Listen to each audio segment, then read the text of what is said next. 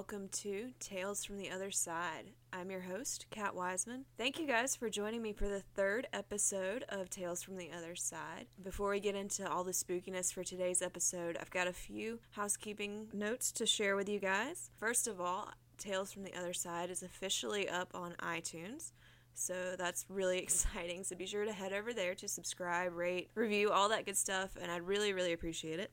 Also, to help with today's episode, we also have an official Instagram account now. It's just straight Tales from the Other Side. And once this episode is posted, that's going to go live, and we'll have pictures to go along with this episode. So if you want to go follow, please do that. I think it will make this episode a lot more enjoyable for you guys, because today we are going back to our childhood, or at least my childhood, with Scary Stories to Tell in the Dark, the collection put together by Alvin Schwartz. And I've got 10 of my favorite stories from the books, or the ones that I remember being scared by the most, that we're going to get into a little bit later. And if you remember these books, then you'll know why the pictures need to go along with it, because really the most terrifying things about these books were the illustrations done by Stephen Gammell. They were otherworldly, really. But so, to give you a little bit of time to go pull those pictures up before we get started, I was going to give you a little bit of background info on the series. Scary Stories to Tell in the Dark is a series of 3 children's books written by Alvin Schwartz and illustrated by Stephen Gammell. And the titles of the books are Scary Stories to Tell in the Dark, More Scary Stories to Tell in the Dark, and Scary Stories 3, More Tales to Chill Your Bones. And those are published in 1981, 1984, and 1991, respectively. So Schwartz drew heavily from folklore and urban legends as his topics for the stories. He researched extensively and spent more than a year writing each book. They've been collected in box set and single volume. There's now an audiobook of all 3 books, that actually includes a handful of missing stories from the first book, so that might be interesting to go look into. And interestingly enough, the series is listed as being the most challenged series of books from 1990 to 1999, and 7th most challenged from 2000 to 2009 by the American Library Association for its violence. And the surreal, nightmarish illustrations contained within are also a frequently challenged component of the original books. And so, to celebrate the book's 30th anniversary in 2011, HarperCollins re-released the books with new illustrations from Brett Hellquist, who you may recognize as the illustrator of A Series of Unfortunate Events. And I looked him up, and the series of Unfortunate Events illustrations were scary, or creepy in their own right, but it just doesn't really fit with Scary Stories to Tell in the Dark. It needs those... it needs the original ones to be scary. So hopefully you've got them pulled up on Instagram, and we'll be able to look at them as I'm reading you the stories. I'll have them in the order that I read the stories, so you don't have to flip back and forth through them. But yeah, okay, so without further ado, let's jump right in to our first scary story to tell in the dark. It's based on an urban legend known as the Hook Man, but in Scary Stories to Tell in the Dark, it was published as The Hook. One summer night, a teenage boy was going out on a date with his new girlfriend. He picked her up at her house, and they drove to the edge of town. They parked the car in a secluded spot that was a well-known lover's lane. As they gazed out the lights of the town, the boy put his arm around the girl and switched on the car radio so they could listen to some romantic music. He leaned over, and the young couple began kissing and cuddling.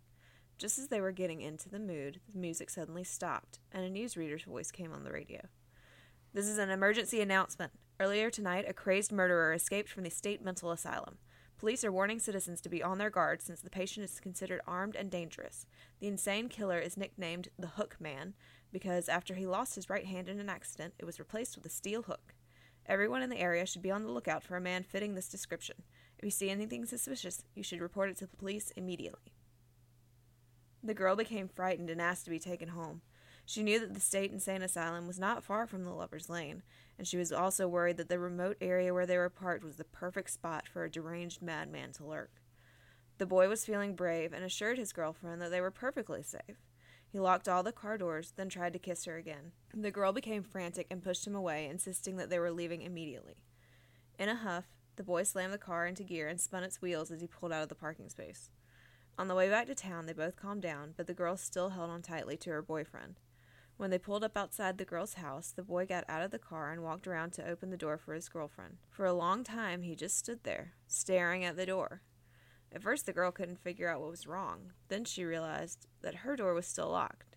She smiled and unlocked it. Still, the boy just stood there. The girl was puzzled and rolled down her window. Then she saw that the boy was staring down at the door handle. Slowly, she looked down herself and began to scream uncontrollably. There, hanging from the door handle, was a bloody, stainless steel hook.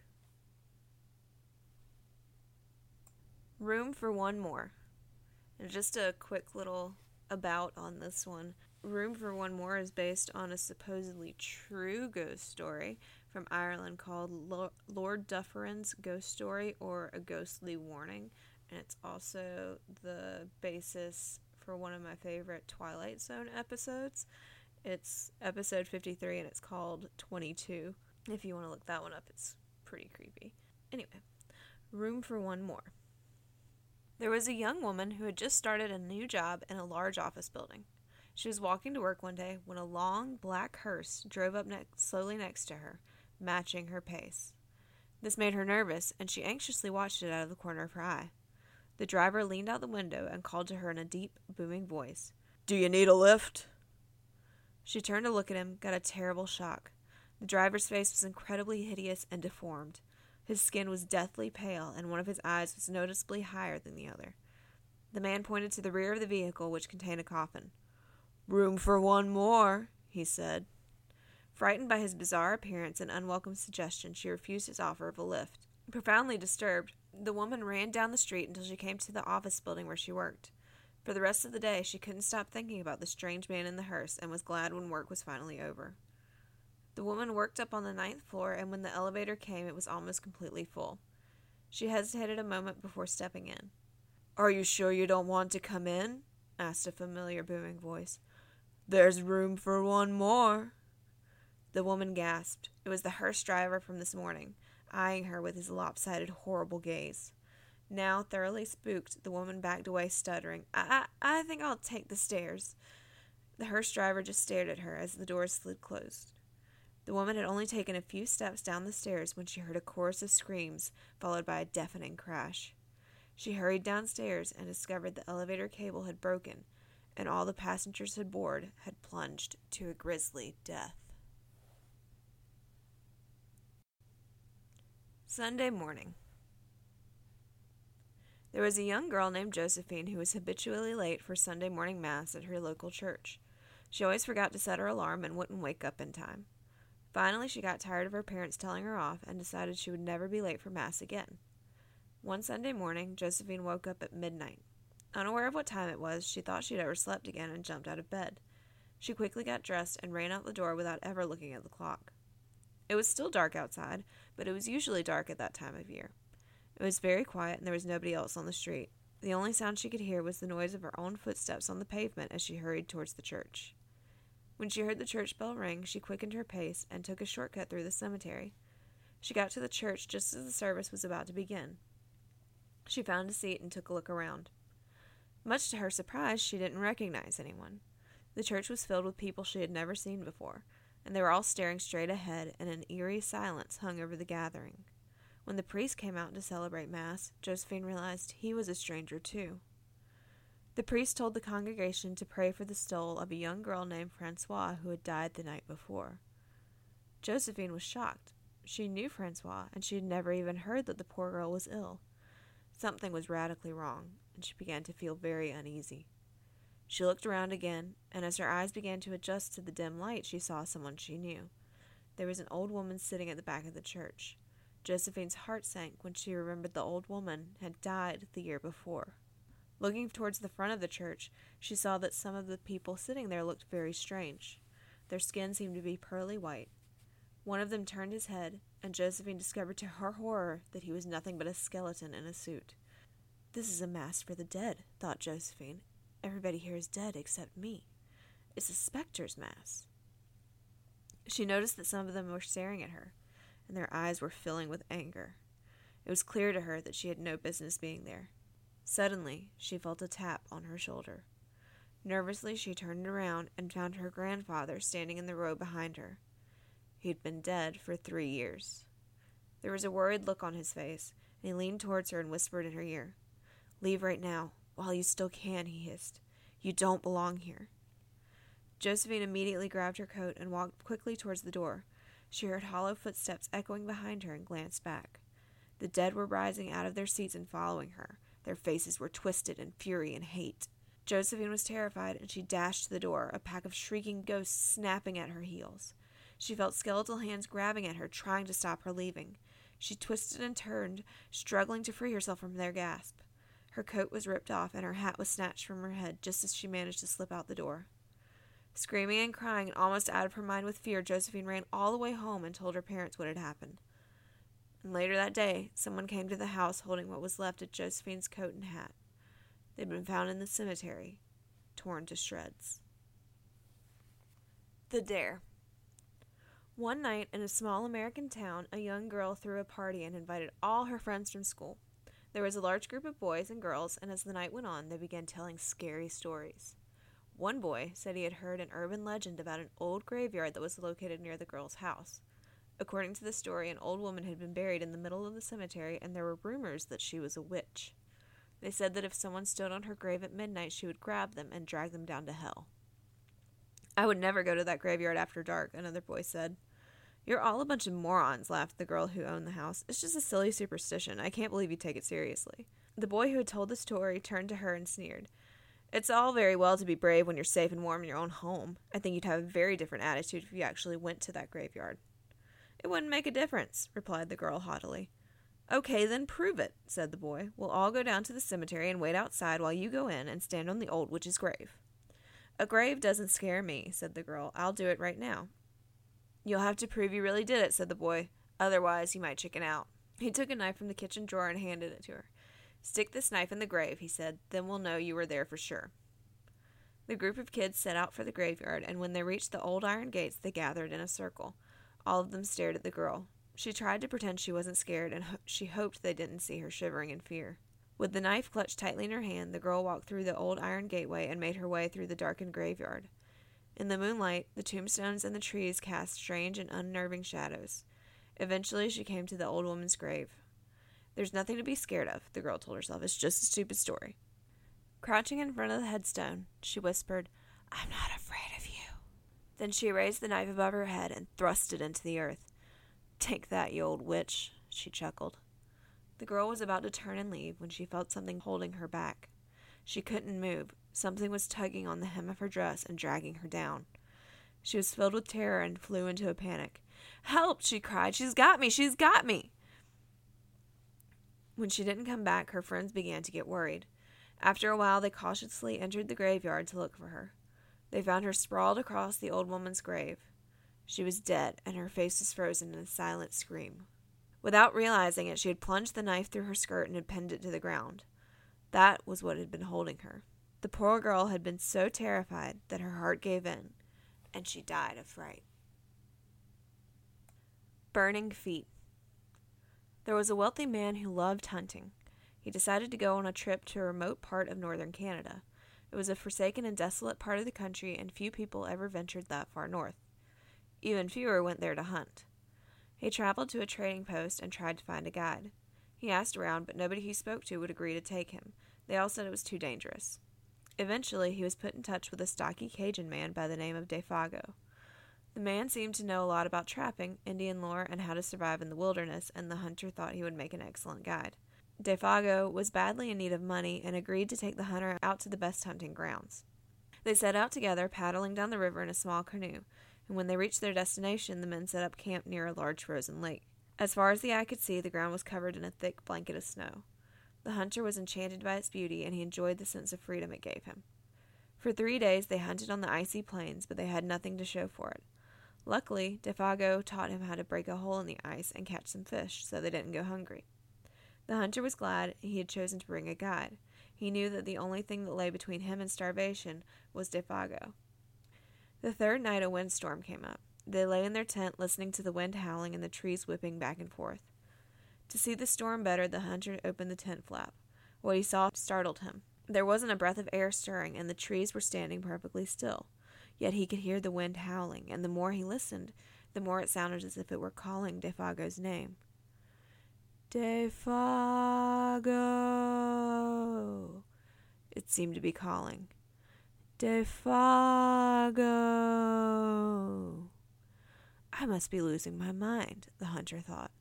When he closed the tent flap and turned around, he saw that Defago had gotten out of his sleeping bag and was huddled in the corner of his tent, his head buried in his arms.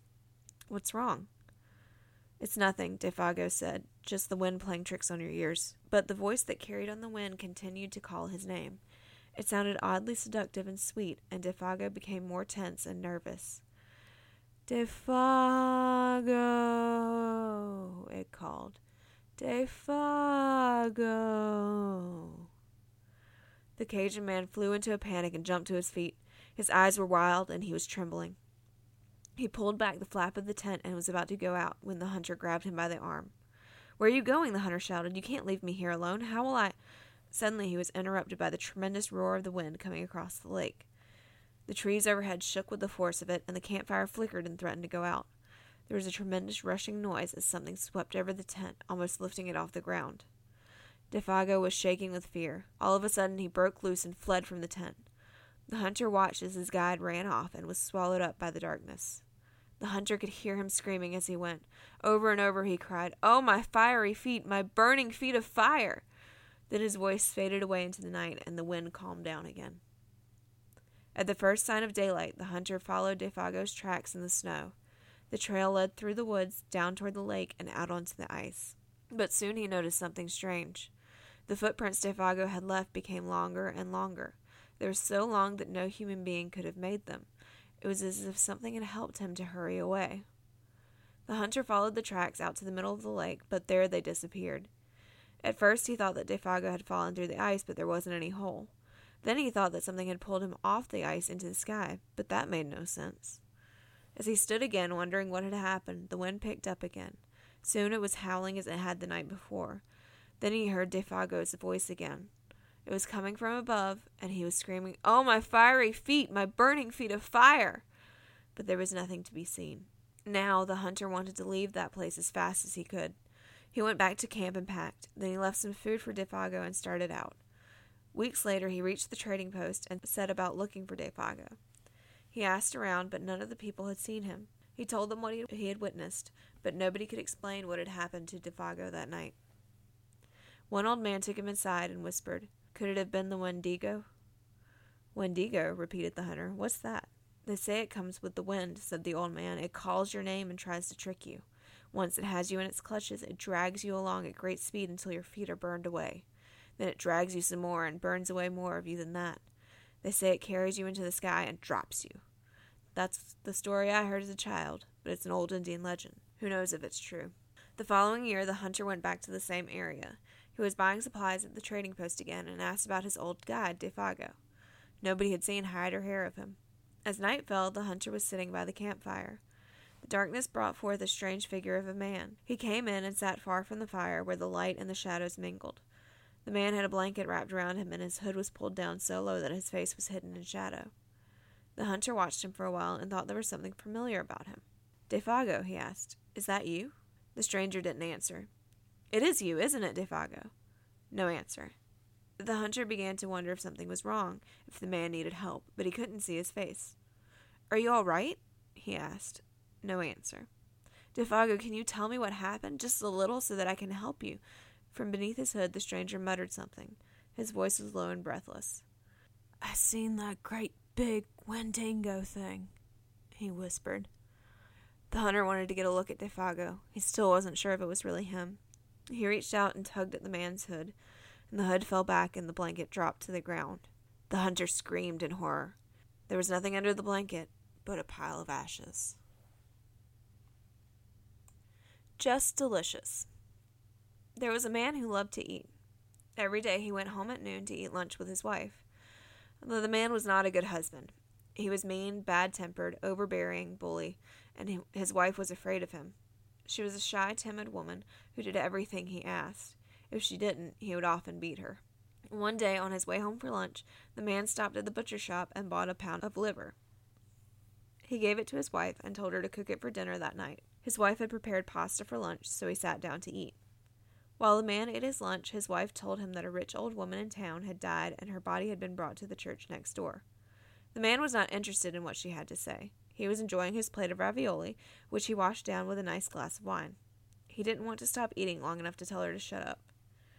Finally, he said, "Enough. I've got to go back to work." That evening, the wife began preparing the dinner. She seasoned the liver and cooked it slowly in a pot with vegetables and broth. After a while, she lifted the lid, and the liver looked like it was done, so she cut off a small piece and popped it into her mouth. It was just delicious.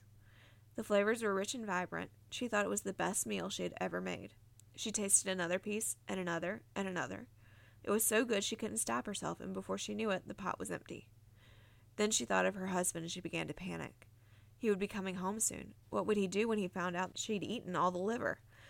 He was not the type of man who would understand. He would be very angry, and she remembered the beatings he had given her before. She did not want to face that again. But where could she get another piece of liver that late in the day?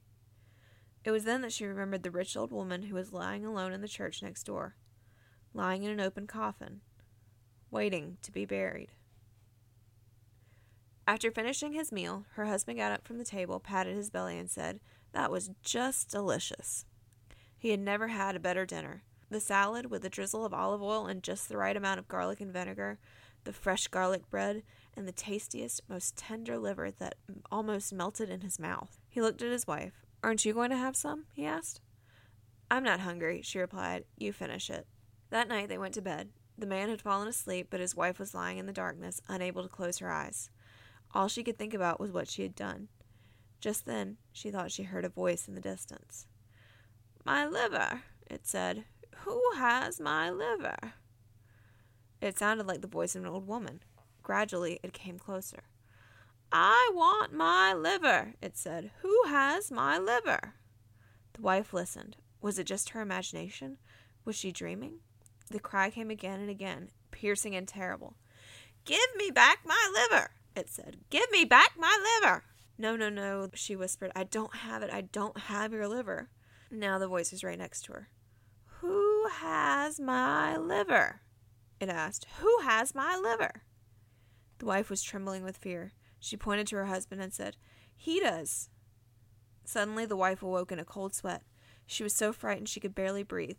She couldn't stand the strain any longer, and she shook her husband awake, and when he woke up, she confessed everything. She told him how she had eaten the liver he bought.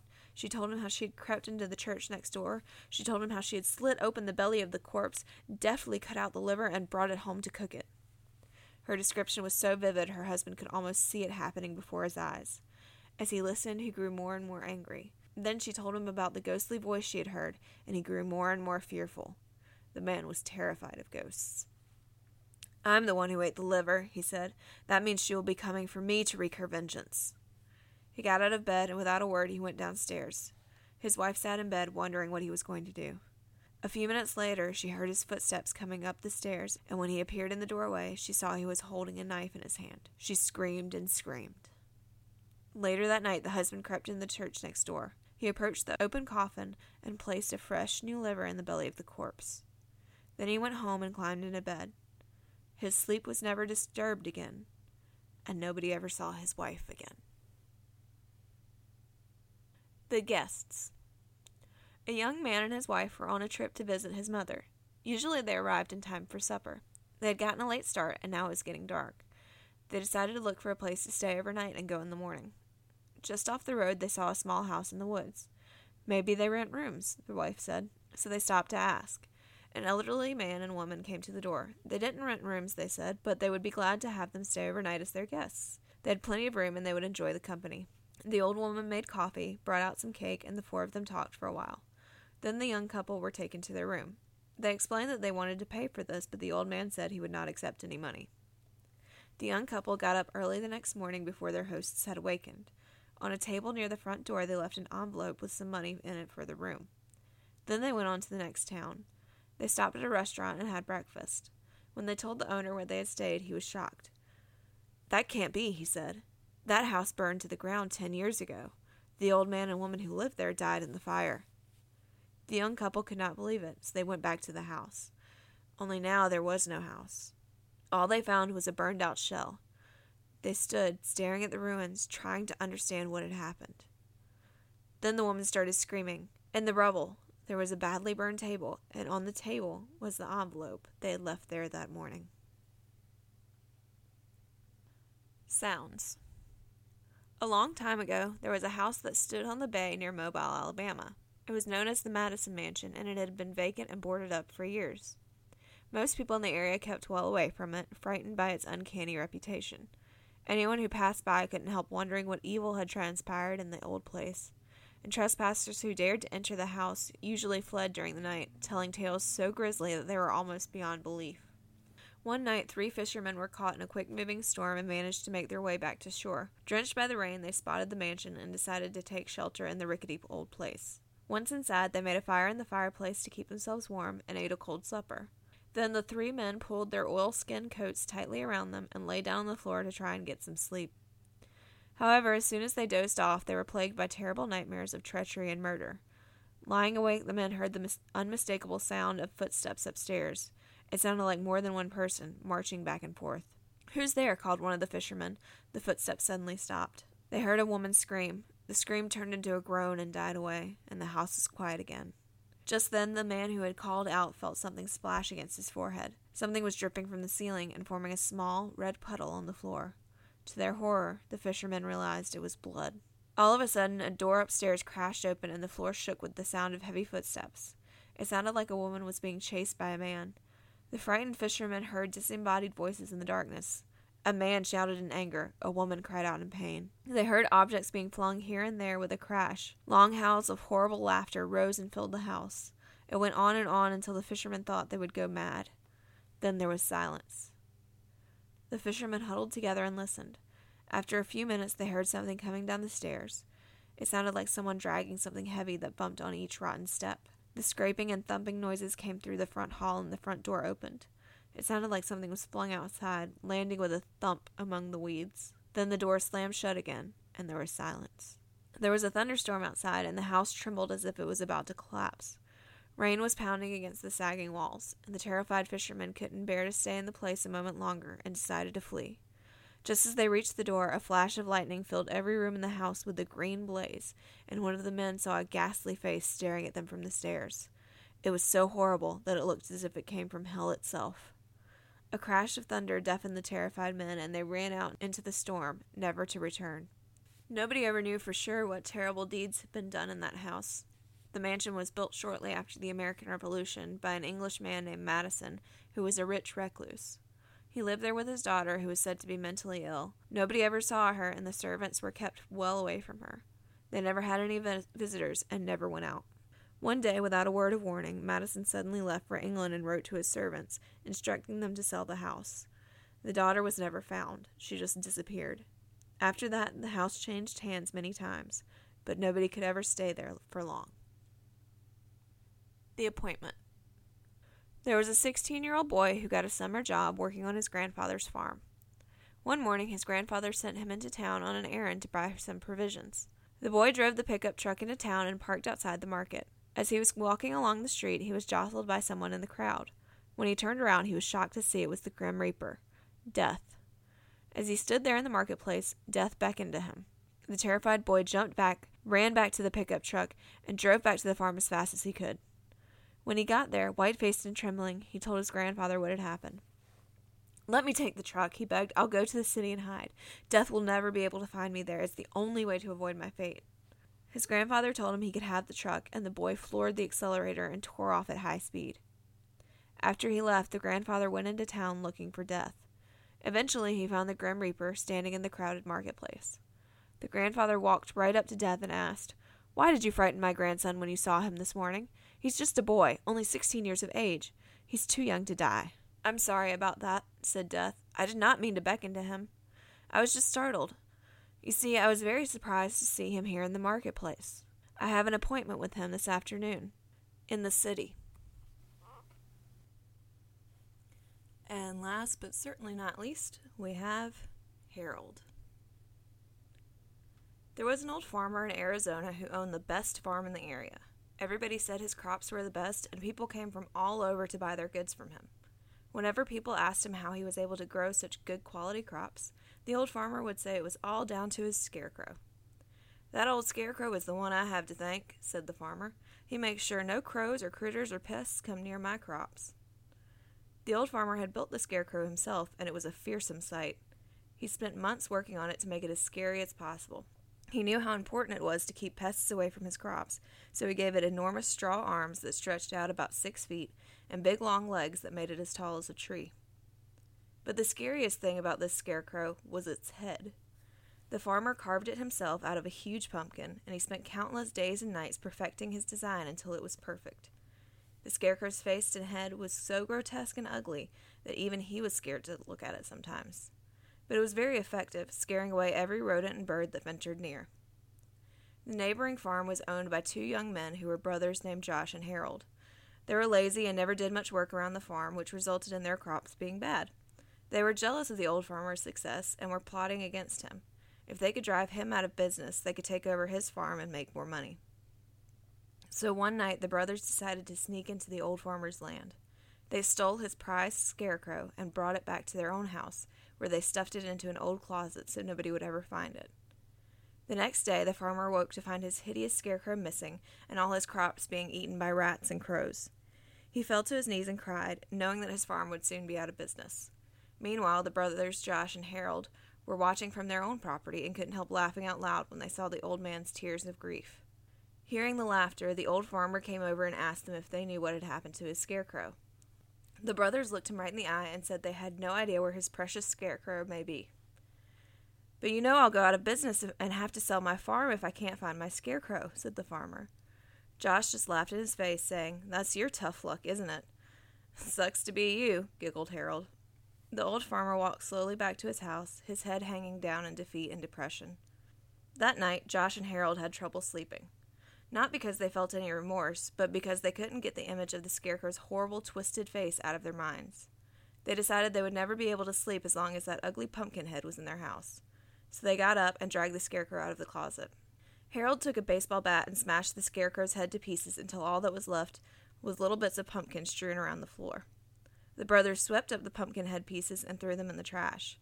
Then they went back to bed and were soon fast asleep, having put all thoughts of the disgusting scarecrow face out of their heads. Sometime after midnight, Josh and Harold were awoken by the sounds of scratching and clawing at their bedroom door. "Did you forget to put the dog out?" asked Harold sleepily. "We don't have a dog," stammered Josh. Suddenly, the bedroom door burst open and a solitary long straw arm snaked in through the opening. Then a second arm thrashed around, followed by 2 long stick legs. The 2 brothers were frozen in fear and could only look with horror as the headless scarecrow's body rose up on its long stick legs and its long arms reached out for them in the darkness. Harold felt a cold, sinewy straw claw close around his ankle and screamed as loud as he could. He begged his brother Josh to help him, but Josh was already running out of the bedroom. Fleeing in terror, he ran down the hallway, crashed through the front door, and out on the moonlit road. He ran as fast as his legs could carry him, puffing and panting and screaming at the top of his voice. As he passed his neighbor's house, he saw the old farmer standing at his gate. In the moonlight, he could see the farmer just staring at him, with a strange smile on his face. Josh kept running, his bare feet slapping against the rough gravel road. He glanced back over his shoulder and saw something that scared him to his very soul. He saw the scarecrow running along the road close behind him. It was gaining on him, coming closer and closer. And that wasn't all he saw. He noticed that the scarecrow had a brand new head, and that it looked a lot like Harold.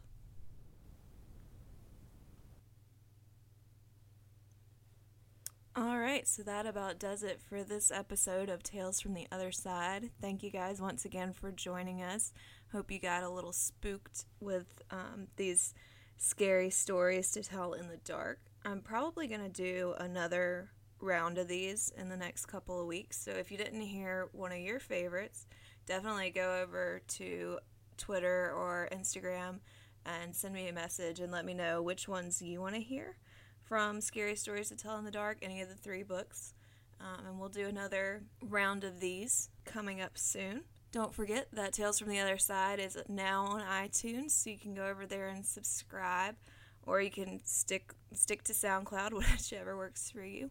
We're also on Twitter at TFTOS Podcast, and now on Instagram at Tales from the Other Side. So I hope to see you all over the internet. And in the meantime, we'll be back next week with some more Tales from Beyond the Grave. Stay spooky, guys.